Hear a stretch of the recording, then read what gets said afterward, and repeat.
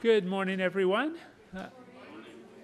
Welcome back, and welcome to Harvard Divinity School. It is really one of the great joys of our year to spend this day with all of you, and I hope you're enjoying every moment of it. This panel is about our degree programs. So there are four of us here. Oh, I didn't introduce myself, did I? I'm Dan McCannon. Right now, I'm playing the role of Acting Associate Dean for Faculty and Academic Affairs. And in that capacity, I'll be convening this panel. In a few minutes, I'll be wearing my other hat as chair of the MTS committee. So there are four of us here today who will talk about the four degrees that we're involved in teaching here at the Divinity School. And we'll talk fairly briefly about each of those to leave a fair bit of open-ended time at the end for questions. So the first speaker will be Dudley Rose, who is the Associate Dean for Ministry Studies and lecturer on ministry, and he will be talking about our Master of Divinity program. Dudley. Thanks, Dan, very much. And let me...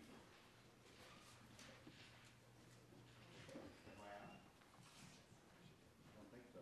It doesn't, it's not. Maybe you should go up.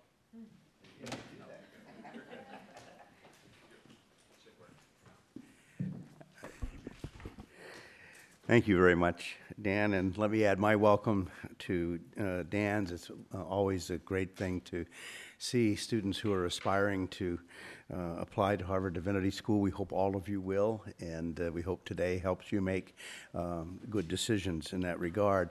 The Master of Divinity program here is a explicitly multi-religious program. It works at the intersection of the academic study of religion and the practices of religious communities, intersections of the past and present, the classroom study and field education, and the convictions and practices of religious traditions. We have stated 5 goals of the MDiv program, which I would like to share with you. These are goals that we publicize and on which we are assessed by our accrediting agencies, so they're important to both you and us. Demonstrate the capacity and tools. This is what we expect you will be able to do. To demonstrate the capacity and tools to analytically address and critically confront issues of social justice and structured forms of violence in our society. Engage the sacred texts and the histories, theologies, and practices of your traditions, as well as the multi-religious and multicultural contexts in which they practice their ministries or your ministries with critical generosity and respect. Demonstrate understanding of ministry as a practice that emerges from a rich intellectual life brought to bear upon the needs and hopes of the world, which integrates diverse academic, spiritual, and social cultural resources.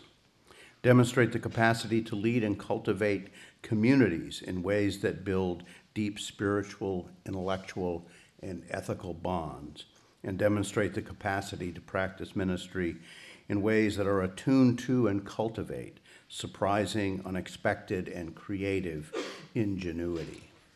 So we want you to be trained in your tradition and be imaginative as well. And we're looking forward to helping you do that. To do all of this, it's a 3-year, generally full-time program, 4 courses per term, 24 courses overall. Most of our requirements are distribution requirements. We don't have a lockstep MDiv program, partly because it is so varied, as I'll say a word about in just a moment. But we do have a couple of introductory courses that are required of each student, an introduction to the introduction to ministry studies. And that course, we look at accounts of ministry in various traditions, not to try to be a recipe for ministry in any of those, but for you to encounter them from whatever tradition you are in as you read each text. and the Introduction to the Theories and Methods in the Study of Religion. Each of those are taken in the fall term. The rest of the courses are largely, not entirely, but largely distribution, as I said. You have to take courses in sacred texts, at least 3. You have to take courses in the broad category of histories, theologies, and practices of religious traditions, at least 6. And you have to have, among those and all the other courses that you take, a significant number of courses that are outside of any particular one tradition. You may mix and match as much as you like in this program, but if you are studying for one particular religious tradition, we're going to require you to have at least 3 courses outside of that tradition. We also have a language requirement here that's unusual for some MDiv programs. 3 years of study of a language of your choice, but a single language. It can start at any level. So if you are very competent in Greek, you can start at whatever your competency level is, but every student must take 3 courses in a language, irrespective of how many languages you already command. And there is a senior paper capstone project that you get to design that is meant to be cumulative in some way and to be an expression of your thoughts on a particular issue related to your ministry and going forward. In addition to the course requirements that I've just stated, an overlay onto the program is called Arts of Ministry. And we expect that the Arts of Ministry will be engaged in any number of your courses. So courses can count, of course, for histories, theologies, and practices, as well as for some of the Arts of Ministry, which often are practices. In addition to taking courses in Arts of Ministry, we have a requirement of 2 years or 2 units of field education. And in field education, you will also gather your experience around several of the Arts of Ministry. Each student must complete 3 Arts of Ministry by addressing an Art of Ministry in a class and the same Art of Ministry in a field education. So preaching and worship is one of our Arts of Ministry. If you work in a church and preach and take a preaching course, you will have fulfilled that Art of Ministry. There are others like religious education and spiritual development, public policy and planning, and community organizing, administration and program development, religious education, pastoral care and counseling, denominational polity. They will make much more sense to you later on. I'm not going to bore you with them now. You will hear more about field education in a panel that is later today, so I won't say any more about that. So the last thing I will say is that Harvard Divinity School for a very long time has had a diverse program in ministry, and we have helped students navigate that by having denominational counselors. And that's an old term, a Christian-derived term, but we actually have Muslim denominational counselors, Buddhist denominational counselors, Jewish denominational counselors, as well as counselors in various traditions. So, denominations. So if you are preparing for some form of ministry, that it will be helpful for you to know the polities, the practices, the ways to find work after you leave, all of those kinds of things. Denominational counselors are a big part of what's available to you to guide that work. So I'll stop there and then look forward to your questions.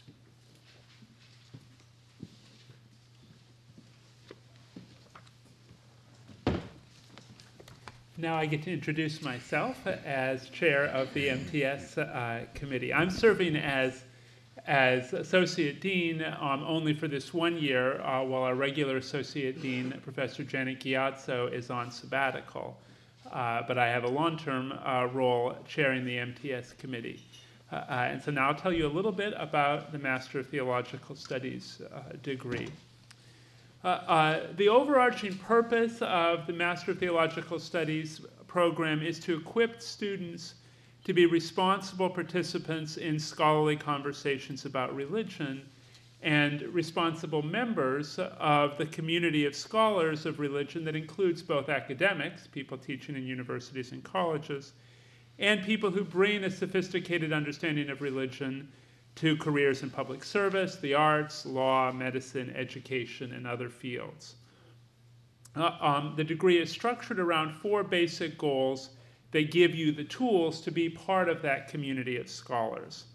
A deep understanding of one tradition or one approach to the study of religion, a broad familiarity with the many traditions and approaches that comprise the study of religion, a capacity to apply multiple theories and methods to specific religious phenomena, and a sensitivity to the social locations and power dynamics that shape people's engagement with religion, both as practitioners and as scholars.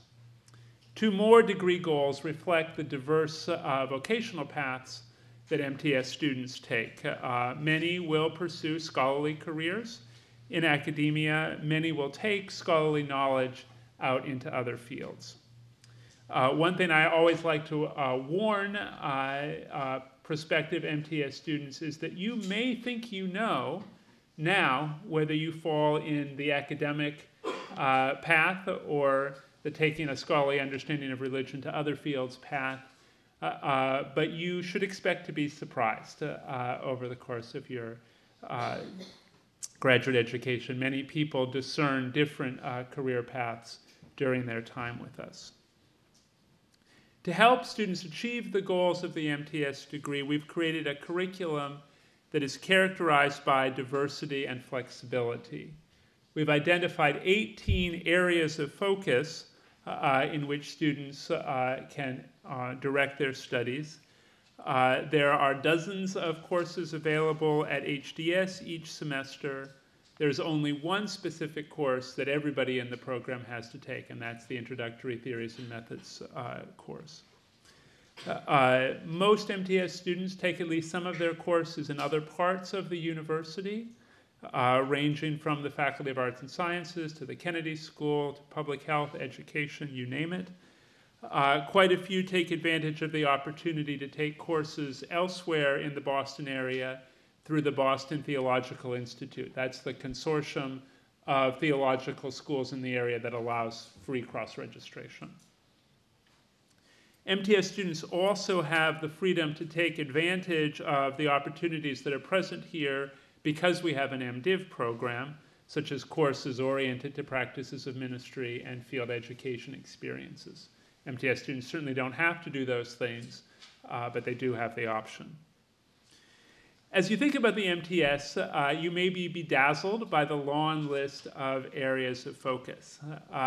Some of you may be thinking, I'm interested in all of them. How can I possibly choose? Others of you may be thinking, what I'm most passionate about is not on the list. Does that mean that HDS is not the right place for me? And to help you think about that, I'll say a little bit about how we came up with our list of areas of focus. In a sense, we looked at our faculty and our course offerings and asked, what are some of the ways that a student could come up with a coherent plan of study? What are subfields that are broad enough to stretch students, but narrow enough that a student could achieve some degree of mastery in the course of 2 years? And we identified field after field like that, and we got to 18. We were worn out and didn't identify anymore. So essentially, by identifying an area of focus, we are promising that we offer enough courses and enough faculty support in that area to give you a coherent plan of study. We're not saying that no other paths are possible. You have the option of self-designing an area of focus if you wish, and as long as what you self-design is of kind of comparable breadth to the things on our existing areas of focus. If you're thinking that you might want to self-design an area of focus, if you're one of the people who looks at our list of 18 and says, I'm not quite sure where I fit here, you should try to talk to me over the course of the day today, because I can help you discern whether oh yeah, that's something that given our faculty resources, you absolutely can do here. Or perhaps I would say, you know what, this is actually an area that's not on the list because we don't have the right resources to support it. Other faculty members whose interests are close to your own may also be able to help you with that kind of discernment. I should also mention that the area of focus is not a major that appears on your transcript, and many students find that they really think of what they're doing in slightly different language than the language that we use here, and the curriculum is flexible enough that that's rarely a problem. I'd like to conclude by saying a little bit about the choice between the MDiv and the MTS degree, because I suspect many of you are on that fence right now. The boundaries between, the structures of the two degrees are pretty different, but the boundaries are pretty flexible. Most classes that you would take would have large numbers of students in both degree programs. When we look at the career paths that our graduates take, we see that they don't sort neatly into degrees. Many MTS graduates pursue professional careers in academia, but quite a few MDiv graduates also wind up taking the academic path. Many MDiv graduates pursue careers in professional ministry, but some MTS graduates do that as well. The largest cluster of our graduates, about 40% of the total, pursue careers in fields other than professional ministry or academia, and those folks are evenly split between the two degree programs. So for some of you, the choice between the degrees is going to be obvious. For others of you, it's gonna take some discernment, and a good way to do that discernment is to talk to current students, try to get a sense of where you fit in, to talk to professors. Some of you will arrive as new students in the fall, still involved in that discernment process. It is not automatic to be able to switch degrees after you begin, but it is certainly possible. So don't drive yourself crazy trying to make sure you need to find the perfect solution. In many cases, you'll want to just follow your gut in deciding where to apply. Okay, and next on my list is our registrar, Annie Russell, who will be talking about the THM degree.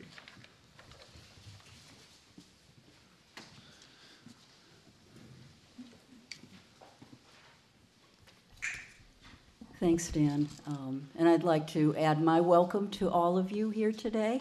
I will put in a little pitch and add that the registrar's office will have open office hours this afternoon. So if there are questions that come up for you after this panel that you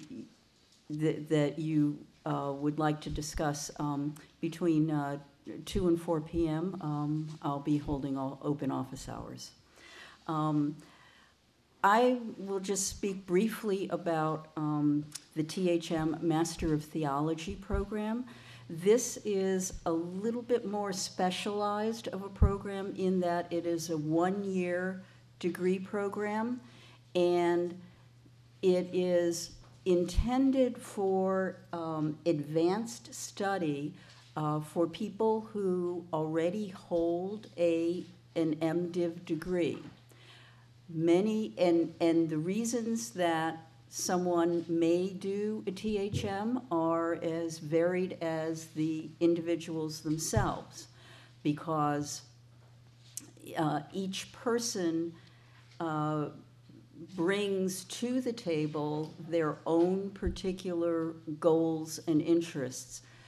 Some examples would be someone who has been in professional ministry for a while and is really wanting to deepen or broaden their knowledge about a particular area of religious studies. Maybe they want to deepen and broaden their knowledge about an aspect of New Testament studies or about histories, or maybe wants to learn about another tradition.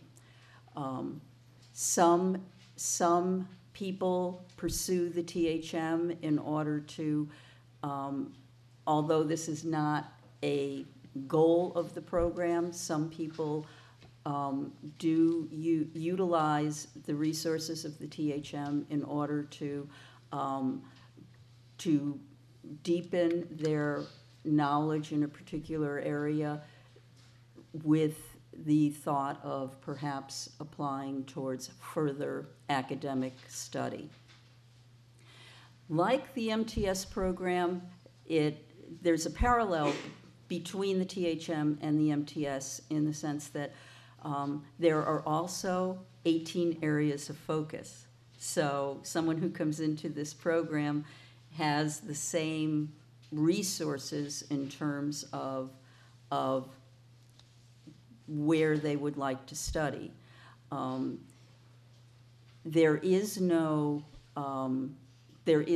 are no required courses. However, a student must complete their program of study in a year and complete at least 8 courses. There is a language requirement that parallels the language requirement in the MTS program. And the addition is an oral examination, which can be based upon research that is developed in coursework in the program. And a student would work with a specific academic advisor, would have an oral examination on the basis of that work that before a committee of faculty chaired by their academic advisor.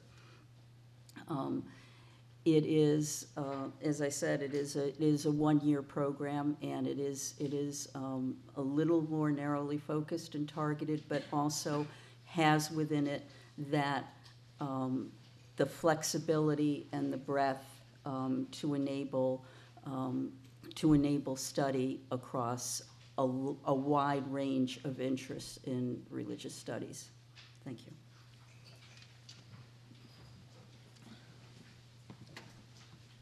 And finally, Professor Laura Nasrallah, who is Professor of New Testament and Early Christianity, will speak, and is chair of the doctoral subcommittee, will speak on the PhD program in religion.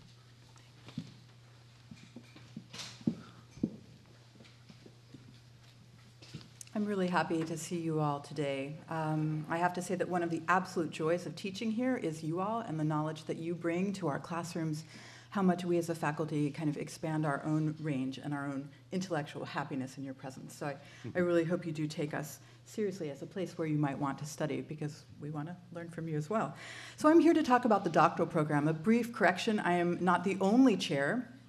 I am, along with Malika Zegal, who's in the Faculty of Arts and Sciences, housed in the Near Eastern Studies and Near Eastern Languages and Civilizations Department, part of administering the doctoral program under the chairmanship of Amy Hollywood, professor here. So I want to talk to you about the doctoral programs, not because you're probably thinking at this moment of the doctoral programs, but just to add a seed for your future thought. Many MTS and MDiv students come in thinking, well, perhaps this is something that I will consider in my future. And there is no immediate trajectory from our master's programs into our doctoral programs. So I wanted you to have that seed in your mind already so that as you enter one of our master's programs, you will immediately turn to talk with your advisor to get advice on whether or not this might be a good future path for you. You will immediately start to think about how to craft your coursework both towards the aims of a particular subfield of doctoral study and towards that kind of exciting risk-taking of a future academic and intellectual life. So just to get that in your head, let me talk to you a little bit about the nuts and bolts of our doctoral program. It's administered by the Graduate School of Arts and Sciences by a program called the Committee on the Study of Religion, which is functionally our Department of Religion at Harvard, and which is staffed by many members of the Divinity School faculty, as well as members of the Faculty of Arts and Sciences. I think you probably already have a sense that our areas of focus, like gremlins, multiply. So too in the doctoral program. So you might come in considering doing, might apply considering doing a program in religion, gender, and culture, the first in the States.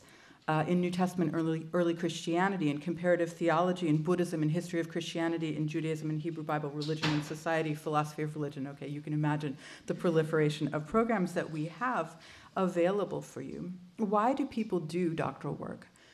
It's a rough job market, so if you're not thinking about it, you might be a wise person. If you feel absolutely compelled to think about it, sit with that for a while and let me talk to you about some of the things that people go out and do. I would say that the majority of our students, our aim for them and their aim for themselves is to go into tenure-track jobs in colleges and universities, seminaries, divinity schools, teaching and doing research.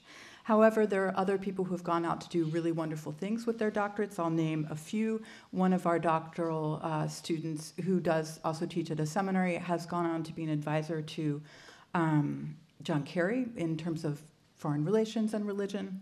That's a really wonderful thing. It's not a job prospect that's out there for a lot of people, but we're very proud of that.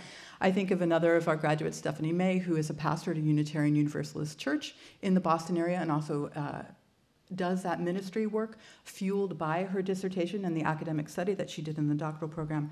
Another graduate of ours who's the director of the Boston Theological Institute right now. So while tenure-track jobs are the majority, there are other ways of capaciously thinking about using doctoral work. We talk briefly about the program. Ideally, it should be 5 years. Often it's 7, and we won't talk about other alternatives. What do you do in your program? For the first 2 years, you will be engaged in coursework. There are 2 required courses, Religion 2001, 2002 right now, which are intended in part to build a cohort so that you come in with a community of about 12 people. You might be studying Buddhism and someone else might be studying Islam, and you're going to find some common ground for thinking about what are the theories, the methods in the study of religion, for forming yourself in a kind of intellectual community that you will then hopefully take out into your professional life, teaching as well. In the 3rd year, one takes general examinations in one specific subfield. In years 4 and 5, one generally is engaged in dissertation writing, 4 or 5 and beyond, in writing that sort of first book project in draft form. In addition, there are opportunities to fund yourself through teaching fellowships. So we try very hard to be training teachers and communicators, even as you're doing your own research and study. You can go onto the webpage and see more details. The doctoral program is extremely competitive, and it's also fully funded, including a stipend. It doesn't mean you'll be buying a car. You'll probably be eating beans, but we try to, kind of treat our doctoral students with the professional dignity as they are our colleagues in the making. I'd love to get any questions afterwards. Thank you.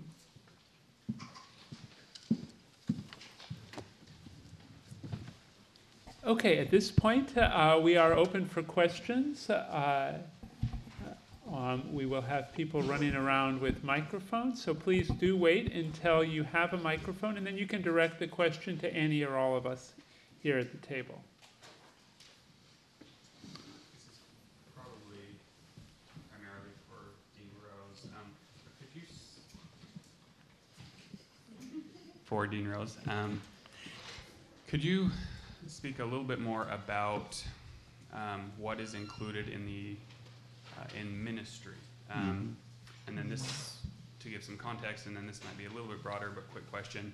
I'm LDS, and so the idea of ministry is kind of different for me. So just, again, curious the breadth of ministry, and then the quicker question, who could I talk to about the potential for LDS theological studies here? And that might be for President. Yeah, let me take the, I think it is working now. You can all hear me all right? Let me take the first question. We can construe ministry quite broadly here. In our current MDiv cohort, or graduating cohort, about 20% will go into ordained ministry, about 20% into chaplaincy, another 20% into doctoral work, and we consider education as one of the forms of ministry. And then it gets very broad from there into public service positions, into tradition positions where you might work for say, the Latter-day Saints, but not in an ordained position, but something where theological education would inform that. It might be in direct service, it might be in public advocacy, other kinds of public policy positions. People go often into high school and college chaplaincies, prison chaplaincies, sometimes military chaplaincy. So it's a very broad, and we have many who then go on into other professional fields, law, medicine, and so on, being again informed by their theological studies. Okay, and did you want to? I would just add that we do have a good cohort of current students from the LDS tradition. Some folks in the admissions office may be able to help you connect with some of those people, and Professor David Holland may have some advice, and I know that he is one of the people who will be hosting a table at lunch today.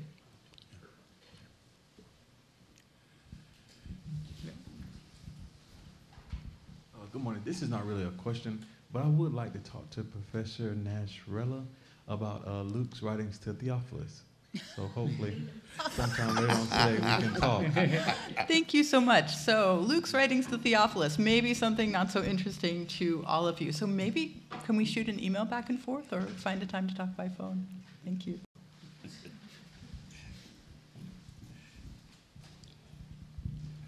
Hi, my question is for Dean Rose. Also, regarding arts of ministry, you mentioned different, not tracks, but the different types of arts of ministry. Could you talk a little bit more about which those are and what the difference in requirements in terms of people pursuing an MDiv for ordained ministry and then people just doing the regular MDiv and what's required of each in terms of arts of ministry? Okay.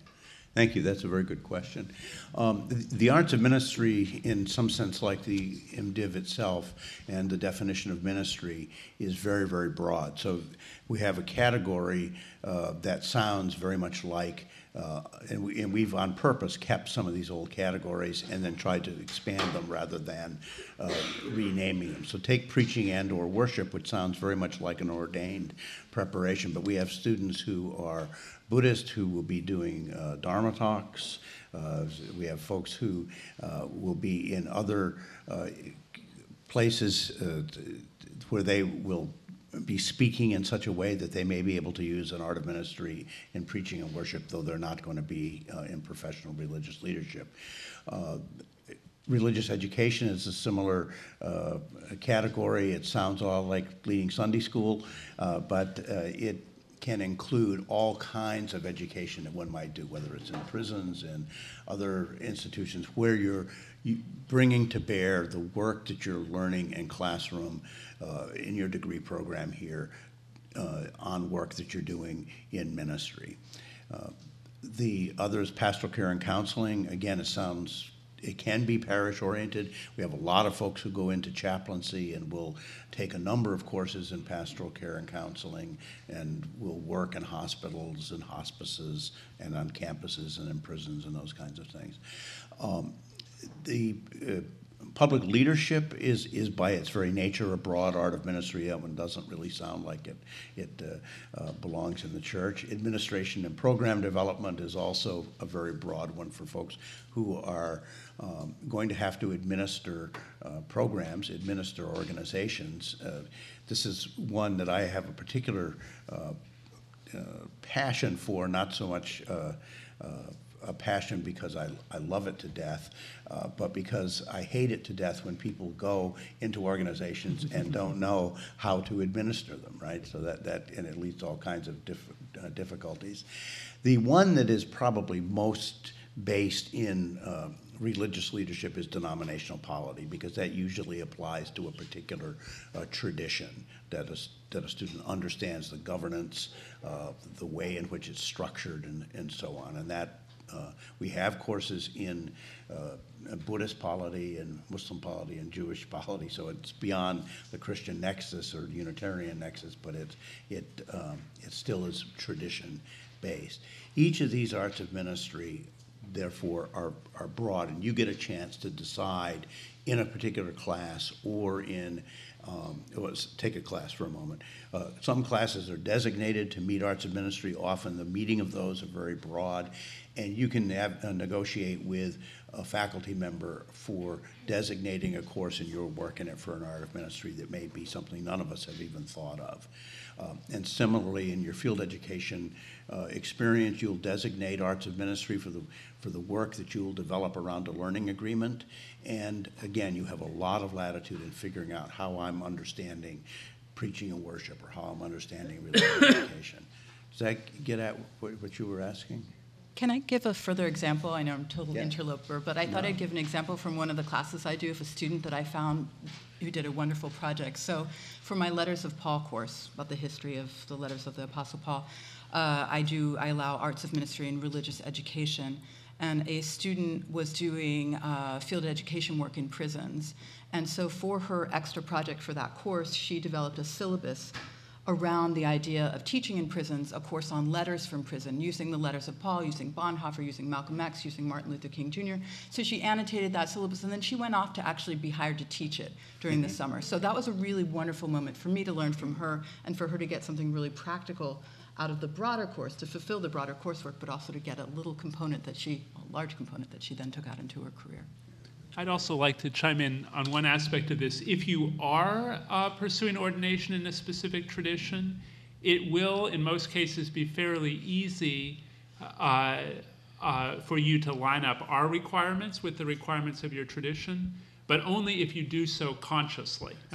So it is really important, if you're admitted and are in that situation, to get those denominational expectations in your hands during the summer before you arrive, and to bring them to your first advising meeting and kind of work through with your advisor how you'll make those requirements and our requirements line up. Okay.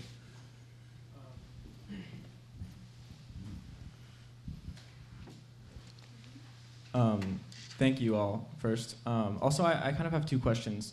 Firstly, is the field education something that's usually done over the summer or concurrently during the semester with coursework?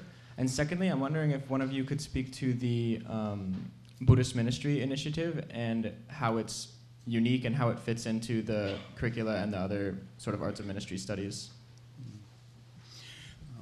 Let me at least start, and remind me of the first question again. Whether the field studies and arts of ministry is usually done during the semester with coursework or over the summer. Okay. We require 2 units or 2 years of field education, one of which must be concurrent with a year of academic study. The other can be in the summer, sometimes even an internship by taking time away from school. Many students do more than those 2, and that's perfectly allowed. Typically, well, there isn't typical, because what we find is about half of our incoming students do field education in their first year and half don't. And so it's very much up to you when you begin that. And Emily Click, who is the Assistant Dean and Director of Field Education, will talk a lot more about that at the panel on field education a little later. But that gives you at least a brief thing. Since I chair the Buddhist Ministry Committee, I'll start. I don't corner the market on knowledge of it, but this is an initiative, and we've chosen that word carefully to indicate that we don't think of the MDiv program as a bunch of tracks or silos. As an MDiv student, whether you're consider yourself Buddhist or Latter-day Saint or evangelical, you will be in many of the same classes, in the same Introduction to Ministry Studies class. What changes is that you then get to choose scriptures, histories, theologies, and practices and language that will help you prepare in the tradition that you're preparing for, in this case, in Buddhism. So you might be taking Sanskrit or Pali as your language. You might be doing courses in the suttas for scripture and so on. So we try to do this dance where we have one MDiv program with one coherent understanding of it, but allows the capaciousness for people to pursue it in very particular ways in terms of coursework to prepare for specific ministries. Did I give you, I don't know if others want to. That's good. Hi, this question is for Professor Nasrallah. Nasrallah, that's pronounced right? Thank Okay. you. My name is Ayo. I'm from New Orleans, and my area is Afro-Caribbean religions. And I'm looking at the PhD, and I know she said 5 years, it's a 5-year program, but I'm wondering, is it flexible enough to add in a couple years of field work in that process? I'm just wondering about the field work piece. Yeah, 5 years is the pipe dream. And I would say that many of our students who are doing very language-intensive programs, or many of our students who need to do field work, and it sounds like that is what you are talking about, will need to take additional time and will enjoy taking additional time to do that. And I think in particular on our faculty, if someone you might want to talk with, Professor Aisha Beliso de Jesus, who could give you more information. In addition, Professors Michael Jackson and Marla Frederick in the Committee on the Study of Religion and Afro-Am also do a lot of field work on their own and might be able to give you good advice on how to both enjoy that, do it, and make it efficient.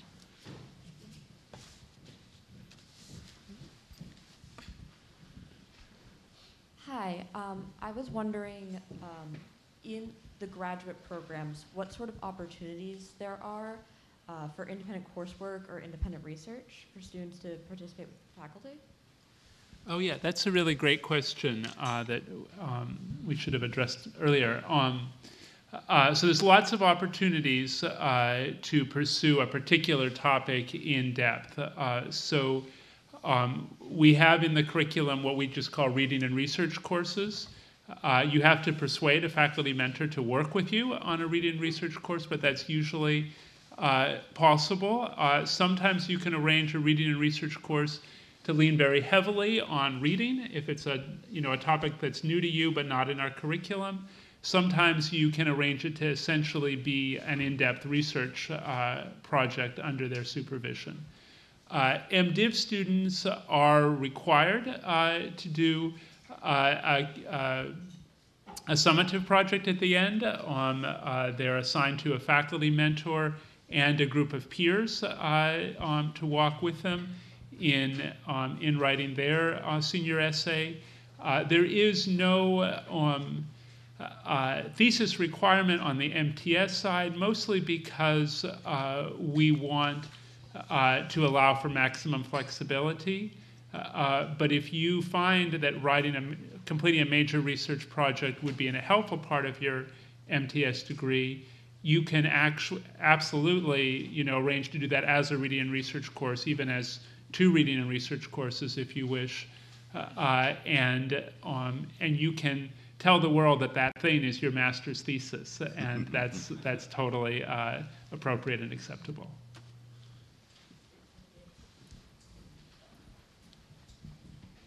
Hi.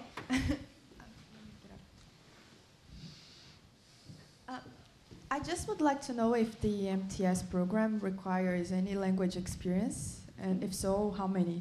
Yes, I neglected to say that. So the MTS language requirement is an intermediate reading competency requirement.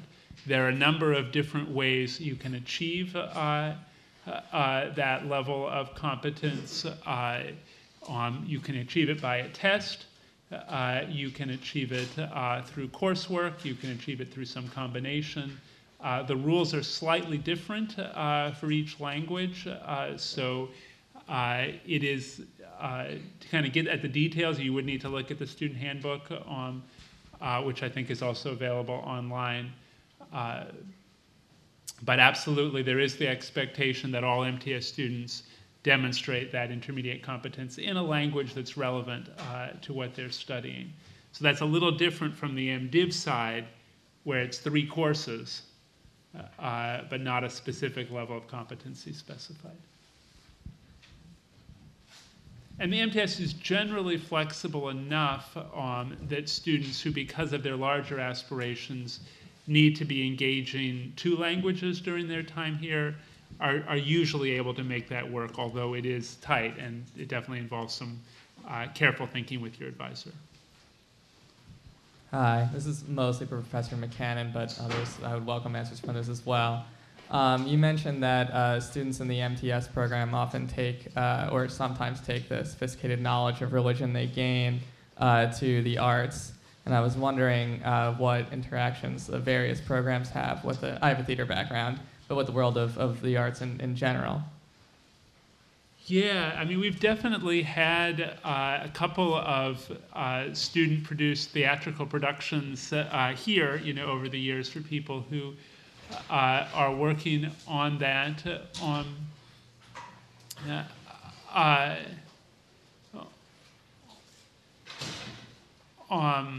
There's definitely, a good number of successful novelists and, other artistic professionals in our alumni community. One of the things that our alumni office does that's a really great resource is it maintains a database of taped interviews with alums in many different fields, and that is a good way to do some of that networking around integrating your study of religion with your artistic practice. Others have anything you'd like to? I would just add that because you're studying at the university, you have the possibility of working with faculty across the university in coursework or in projects. We currently have now, for instance, in the doctoral program, a student whose concentration is in Buddhism, but is also a filmmaker and is working that filmmaking into her doctoral work. So that there's lots of opportunity for that kind of interchange with other faculties. Great. Actually, just to follow up, because I am interested in the Buddhist focus, but coming as a professor and interdisciplinary artist, and I noticed in your bio that you had, Dean Rose, an interest in digital technology as it relates to various religious communities, and I'm wondering if you could say more as an artist who is involved in installation and narrative mixed media. Okay. That part of my bio needs to be read with caution. I came to that partly out of the realization that in congregational ministries, understanding social media, other kinds of media for worship and other things is very, very important. So I will be teaching this spring, for example, a course called Ministry in the Digital Age, and it began as a course that was more in line with what I just said. It has now turned into a seminar course that follows more of what Laura said early on, is I learn from my students, and we actually try to design that course together. And so rather than me pretending that I have all the expertise, we do actually also bring in people via video conferencing and all who are doing things in those areas. So that there's plenty of opportunity, and in a course like that, you'd get to help design some of the how it went. Okay, well, thank you so much, and I know you've got a packed schedule, so we'll give you a 10-minute break.